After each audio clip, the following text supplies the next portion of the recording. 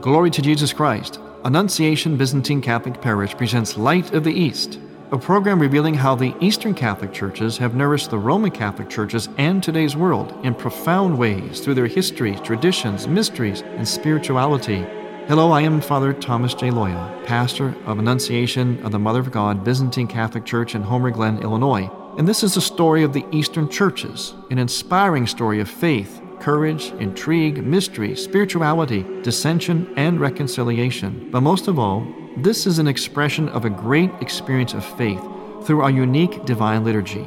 Join with me now as we look toward the Light of the East. Light of the East is also supported by the iconography of Father Thomas J. Loya. Father Loya's iconography for your prayer and home devotion may be obtained by going to morningstarbooksandgifts.com. That's morningstarbooksandgifts.com. Then click on the Art and Decorative link and click on Icons in the drop-down box or call 630-629-1720. Morningstar Books and Gifts, 28 West St. Charles Street, Lombard, Illinois. Glory to Jesus Christ. Welcome to Light of the East. I'm Father Thomas Loya here with Katie Goulis. And I got a question from a listener, another nice letter. And this listener is from the United Kingdom, from England. His name is Sean. And he asks us this. If we speak in terms of one holy Catholic and Apostolic Church, why then do we also talk about Catholic churches? As in the Albanian Catholic Church, Ukrainian Greek Catholic Church, etc., and the 21 sui juris churches in plural. Sui juris, by the way, means a church in and of itself, sort of like almost something like self-governing, but not separate from everyone else or from the Pope, but in and of itself. So there are 21 different jurisdictions in what we call the whole Catholic Church, and Sean's question is, how can there be this if we speak in terms of one holy Catholic and Apostolic Church? Well, it's a good question, Sean, and basically the answer is this. The one holy Catholic Apostolic refers to the fact that these churches, or the church, the true church, stems from the tradition laid down by the apostles, practiced by the apostles, passed down from the apostles, who of course received it from Jesus Christ and from their Jewish heritage, passed down intact before the Bible was even codified or fully written, passed it down through the Bible, but also through sacred tradition, through sacred practice and teaching, word of mouth and practice and so on. And there was one way, one belief, as it were. However, from that one apostolic tradition, or we call it apostolic succession, there were different ways to express that. So we're still one church in terms of our belief, in terms of our origins. We come from the one same Jesus Christ through the same apostles. So it is the same faith, the same basic church, but expressed in a number of different ways. Again, it's something like being human. We are all human. There is only one human race, but yet we can speak of the human race in terms of children, adults, men, women, African Americans, Chinese, Mexicans, etc., etc. In other words, different manifestations of the one same humanness, something like a many-faceted diamond. So hopefully that answers the question simply enough, Sean, and we really appreciate you writing to us. And by the way, Sean is discerning whether he should move from being a Latin Rite Catholic to a Eastern Rite Catholic, and he's going through a certain discernment there. So we keep Sean in our prayers, and we'll keep in touch with him and help him along in his discernment. Well, Katie, we have an interesting item in the news, especially in the aftermath of the holidays, the holy days, especially of Christmas and St. Nicholas, which weren't all that far away. We're not that far away from them, but an interesting item has occurred in the media, in the news. That's right, Father Tom. I came across an article the other day on a website, and it was from the BBC News, and the article says, the headline is, Turks Want Santa's Bones Returned. And at first I was like, well, I have to read this article because it sounds interesting. I really enjoy Christmas. But as I read the article, I realized that was even more interesting than I thought it was going to be. And this is what the article had to say. It was written by Jonathan Head, a BBC reporter in Istanbul. And he writes, a Turkish archaeologist has called on his government to demand that Italy return the bones of St. Nicholas to their original resting place.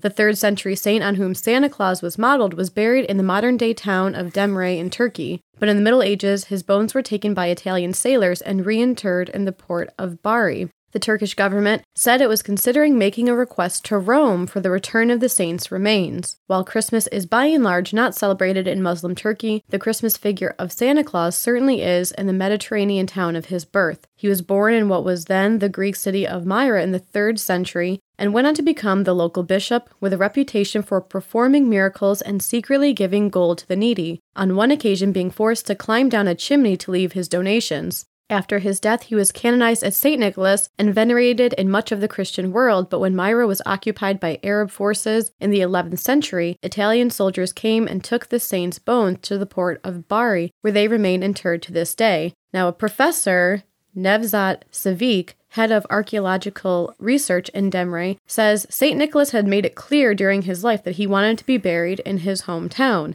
Even without the bones, the town of Demre has not been shy about cashing in on its most famous native son. Today, visitors to the Byzantine church there are greeted by a large plastic Santa statue, complete with beard and red snowsuit. Well, Katie, as Byzantine Catholics who have St. Nicholas as our patron saint of our entire church, I think we have a few reactions to this. There's actually a few more quotes I have, and these quotes are from an English-language Turkish newspaper called the Hurriyet Daily News. They're from the Minister of Culture and Tourism in Turkey, and he said that we want them all back, referring to St. Nicholas's bones, because every piece should be displayed where it belongs. This is what we're trying to do now. We're trying to take care of our museums and archaeological sites and tell the world that we are right about our demands. I believe that we will be able to manage this in a very short time. And there's also another interesting quote from this article from a Belgian tourist who says, I, like any civilized person, would like to see the remains of St. Nicholas where it belongs. Not only should his remains, but every historical piece smuggled abroad should be returned. They are part of the world's cultural heritage and should be where they belong. And the archaeologist, Nevzat Savik, said, this is not a sculpture or a door we're talking about here. We're talking about the body of a saint. St. Nicholas said, I was born here, I have lived here, and I will be buried here before his death. He was buried here, and he should be kept here too. Well, that's interesting. First of all, we appreciate the fact that the country of Turkey has taken an interest in its Christian heritage, even though it is not necessarily for Christian reasons, because it's not a Christian country. Turkey, also known formerly as Asia Minor, was a great bastion of Eastern Christianity. In fact, that's where the Byzantine Empire was. That's where the town of Byzantium was, which was later named Constantinople under Constantine, is today modern-day Istanbul, Turkey. This was the mother seat with the great mother church, the great Hagia Sophia Holy Wisdom Church, the mother, the womb of the entire Byzantine church, of which we are a part. And there are, of course, Byzantine Catholics and Byzantine Orthodox Christians, or Christians that follow the Byzantine tradition, both Orthodox and Catholic. And so there is a great Christian heritage there in Turkey, but Turkey has become a secular country, and if it has any predominant religion, it is actually Muslim and not Christianity any longer. So it's interesting that the country of Turkey would have an interest in St. Nicholas's relics and in certain aspects of their heritage, but their heritage is actually Christian. The fame of their heritage is Christian. The reason people come to Turkey to tour the great sites there are, what are those sites? By and large, not all of them, but by and large, those sites are Christian sites.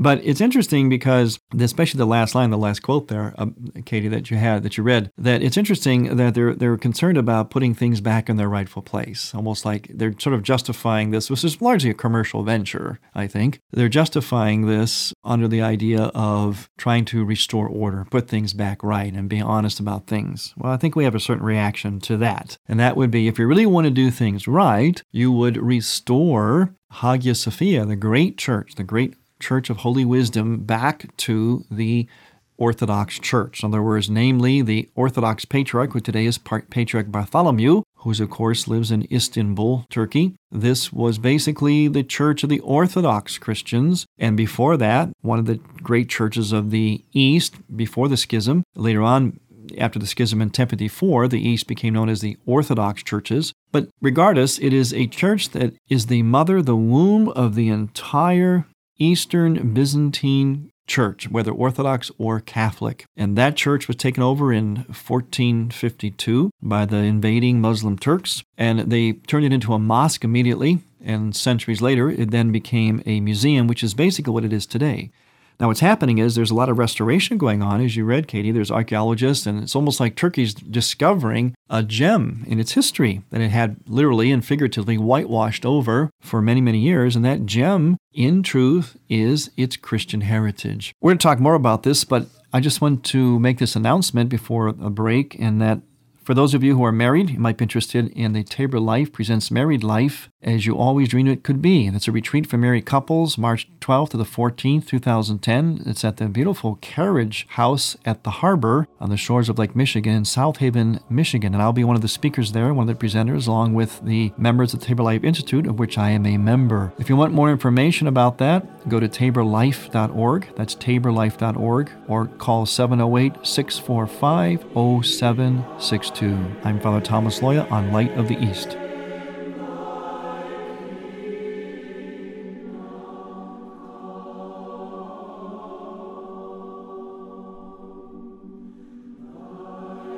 Light of the East's mission is Christianity's reunion, and to tell the story of the Eastern lung of the Catholic Church, we need your support in order to keep Light of the East on the air. You can make a donation now by going to ByzantineCatholic.com. That's ByzantineCatholic.com. Click on the radio button and then donate securely using any major credit card. With your help, we can keep Light of the East's illumination bright.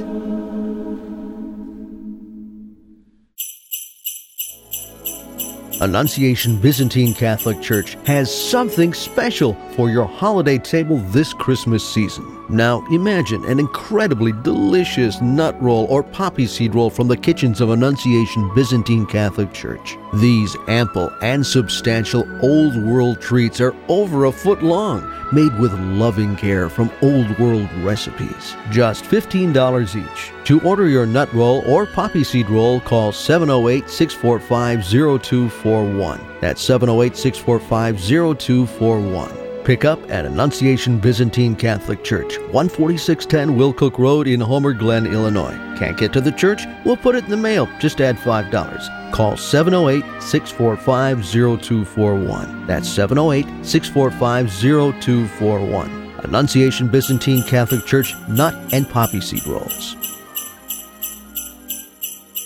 You're listening to Father Thomas Loya on Light of the East.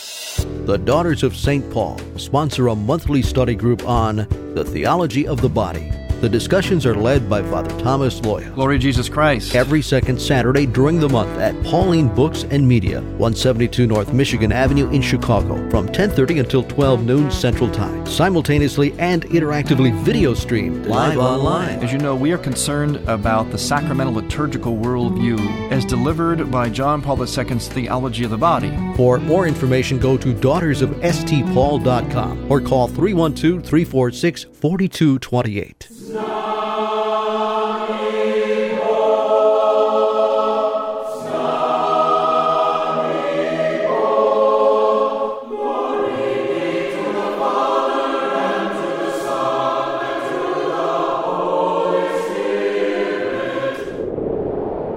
You're listening to the choirs of Annunciation Byzantine Catholic Parish under the direction of Timothy Woods in Homer Glen, Illinois. This is the music you hear on Light of the East and is sung during the sacred liturgy at Annunciation Byzantine Catholic Parish. All we ask is a donation of $15 or more, which includes shipping and handling, to Annunciation Parish for each Theosis CD. Send a check made out to Annunciation Parish at 14610 Wilcook Road, Homer Glen, Illinois, 60491. And may God grant you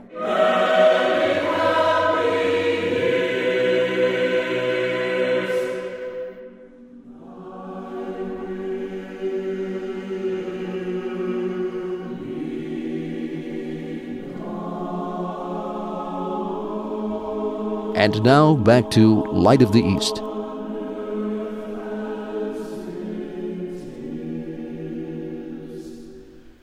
Welcome back to Light of the East. I'm here with Katie Goulis, and we're talking about the desire that some people in the nation of Turkey have to bring back the relics of St. Nicholas, the great patron saint of Byzantine Catholics, of which Katie and I both are one. And we sort of have, we're kind of gratified by that in one sense, but the other sense, we sort of take a certain issue with it. And there's a couple more issues we had, in addition to the ones that we were talking about before the break. That's right, Father Tom. You know, the Turkish government and the archaeologists want to bring the remains of St. Nicholas back to Turkey and put them in the Church of St. Nicholas, but they failed to mention that the Church of St. Nicholas is now a museum. It's not being used as a functioning church anymore. So I would also say that in addition to the Hagia Sophia being restored to all of its glory, that they should also restore the Church of St. Nicholas as well. And I was having a conversation online with one of our faithful listeners, Jack, and he added that they should also restore the theological school on the island of Halki, which we talked about in a previous episode. We were talking about Patriarch Bartholomew, that they should also restore that to being a theological school. So yeah, those are the few points that we wanted to make. In fact, Katie, you mentioned the School of Halki. Our listeners will have a chance to visit that if they become part of the Orientam Lumen Euro East Conference. That's Euro East number 3. The title of it is The Councils of the Church, and this is July 5th to the 8th, 2010, in Constantinople. We always call it Constantinople. It'll always be Constantinople to us. It's actually modern-day Turkey. In fact, one of the places that they'll visit on this great conference in Turkey is Halki, is the School of Theology. I was there, and it's on a beautiful island. And I had a chance to visit that at one of the previous Oriental Lumen conferences. But those who go on this trip will be able to visit it then and also have the opportunity to visit Ephesus and the island of Patmos, where St. John got the vision that then became the book of Revelations and his gospel. And he was on that island in exile. And as the icons depict, he got this revelation while in a cave, and the icons depict his scribe, as it were, his secretary, Prochorus, writing down the revelation as John was receiving it. So people have an opportunity to visit that island, as well as to tour Istanbul, Turkey, which is a marvelous city, and hear magnificent talks from very prestigious people, one of which is the Ecumenical Patriarch himself, Ecumenical Patriarch Bartholomew, who is basically the head of the Greek Orthodox Church. To find out more about that, you can go to olconference.com. That's olconference.com. Now, if you want to view sample videos of these conferences, you can view them at oltv.tv. That's oltv.tv.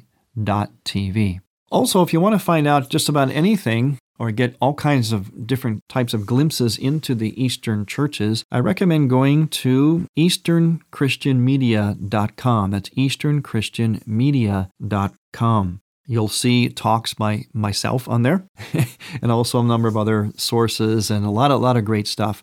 So easternchristianmedia.com. It's kind of developing into that one-stop shopping for information on Eastern churches. And speaking of old Eastern churches and what becomes of them, I came across another interesting article, Katie, and this one is from the Philadelphia Inquirer, and it's by David O'Reilly from the Inquirer staff, and it's called Special Report, A Frayed Connection. And the article starts out, in the resurgent neighborhood of Northern Liberties, this is in Philadelphia, among the smoked glass condos, hipper-than-thou restaurants, swank salons, and teeming cafes and bohemian tea shops, old-world holiness still flickers to life on Sunday mornings. Hardly anyone notices. What this article is about some grand old churches. Most of the article concerns itself with the churches that are Eastern Christian, Eastern Catholic, and how they came to be, what's happened to them now, and maybe what their destiny is. The article continues. Again, the author is David O'Reilly from the Philadelphia Inquirer. He says, in this area of towns, the old area called the Northern Liberties area of Philadelphia, he says, therein lies the challenge for the 5 historic Eastern Orthodox churches in Northern Liberties, some hanging on for their dear life on this 1/3 square mile patch north of Old City. Their very reason for existence, the Eastern European immigrant wave of the early 20th century, has come and gone from a neighborhood and transformed into Philadelphia's trendiest avant-garde niche, population about 5,000 and climbing. I don't see much interest in religion, these people, said Reverend Vincent Savarino of St. Michael the Archangel Orthodox Church, which marked its 100th anniversary last month. Attendance may swell to nearly 300 on holy days, including the Orthodox Christmas on Thursday, but on routine Sundays is at about 60. As in the other Orthodox churches, not one member is from the neighborhood. Let's just stop here for a second. It's a really interesting article. about something that is very familiar to me and to you too, Katie, because we both have grown up and lived through grand old churches and old neighborhoods that were established by the immigrant populations, largely from Central Europe, who came here oftentimes ahead of their priests and bishops, and they would establish churches. This is very characteristic of the Eastern churches, both Catholic and Orthodox in America. This is during the 1880s and 1890s. They would come here as immigrants, and one of the first things they would do is to establish or build their own churches. Many of the churches were built by hand by the parishioners themselves, and then in time they would get their own priests and bishops. But the priests and bishops, for the most part, came later. It was the people came first, and through their devotion, they built these churches. Well, these churches thrived for a number of decades and for a generation or two, but then, as this article explains, people began to move out, began to move away. And the old churches found themselves in a position they never thought they'd be in, because they were just, teeming with people at the time. They were just, as this article actually says, you've got in a small area, you've got 5 historic Orthodox churches. Plus, there's also the Eastern Catholic churches, such as the Ukrainian Byzantine Catholic Cathedral Philadelphia is there as well. In fact, the article does mention that church. The article says this: the Ukrainian Catholic Church, Orthodox-like in its traditions and liturgies, poured $6.5 million into constructing the Cathedral of the Immaculate Conception. The Philadelphia Archieparchy's Council of Priests had voted against the locale, already in serious decline, and lobbied for Montgomery County. Their bishop overruled them, insisting the neighborhood was the, quote, center of Ukrainian life for the region, unquote.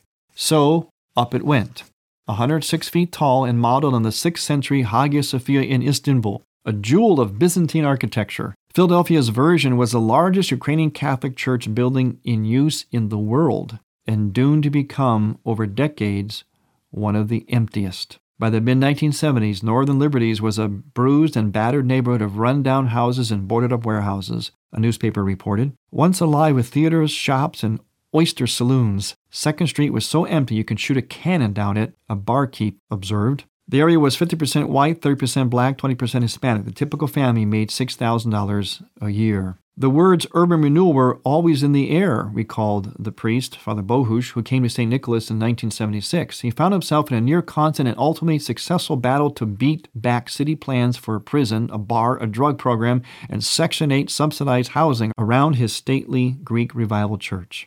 When the resurrection of Northern Liberties finally began in earnest about the turn of the century, it brought a wave of like-minded settlers. The churches had seen something like it before, and nothing like it.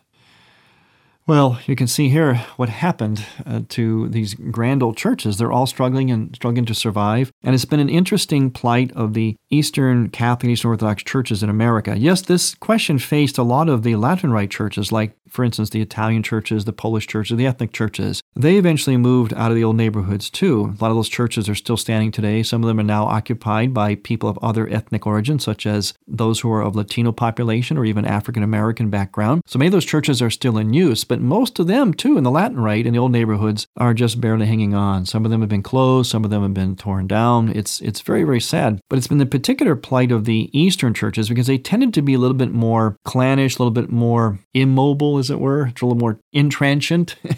And so they tended to stay in these neighborhoods longer. So long, in fact, as this article says about the cathedral, the Ukrainian cathedral in Philadelphia, so long that they even committed to a neighborhood that was already dying. So these are some of the challenges that have faced the Eastern Catholic and Eastern Orthodox churches in America, especially in the last several decades. And I know I experienced it as both a layperson growing up in the church and also as a priest, and later being involved in relocating churches from old neighborhoods to their new start in new areas. And it's not always an easy thing. It's an exciting thing. It's a thing of renewal, but it's also kind of bittersweet, isn't it, Katie? Yeah, I would have to agree. You could change any of the names in that article to Joliet, and it would be the exact same story.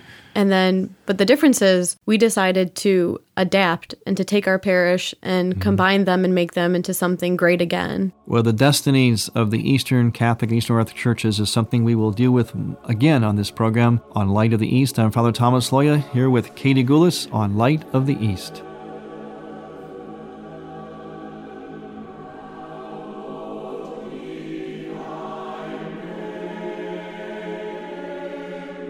Light of the East's mission is Christianity's reunion. And to tell the story of the Eastern lung of the Catholic Church, we need your support. In order to keep Light of the East on the air, you can make a donation now by going to ByzantineCatholic.com. That's ByzantineCatholic.com. Click on the radio button and then donate securely using any major credit card. With your help, we can keep Light of the East's illumination bright.